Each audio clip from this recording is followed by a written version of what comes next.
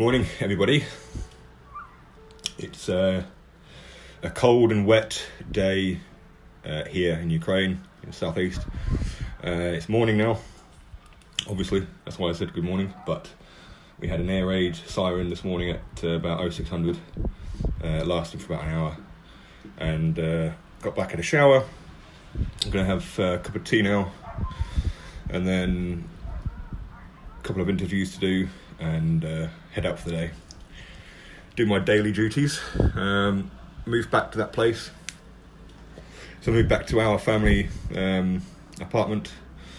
I need to go ahead and finish doing the windows.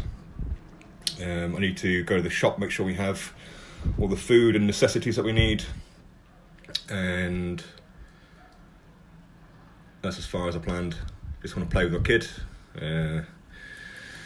Relax for a little bit, but then get serious and have a look at the news, have a look at the latest updates, and then see how I can help the city as well. So, first day, proper first day in Ukraine, I consider this.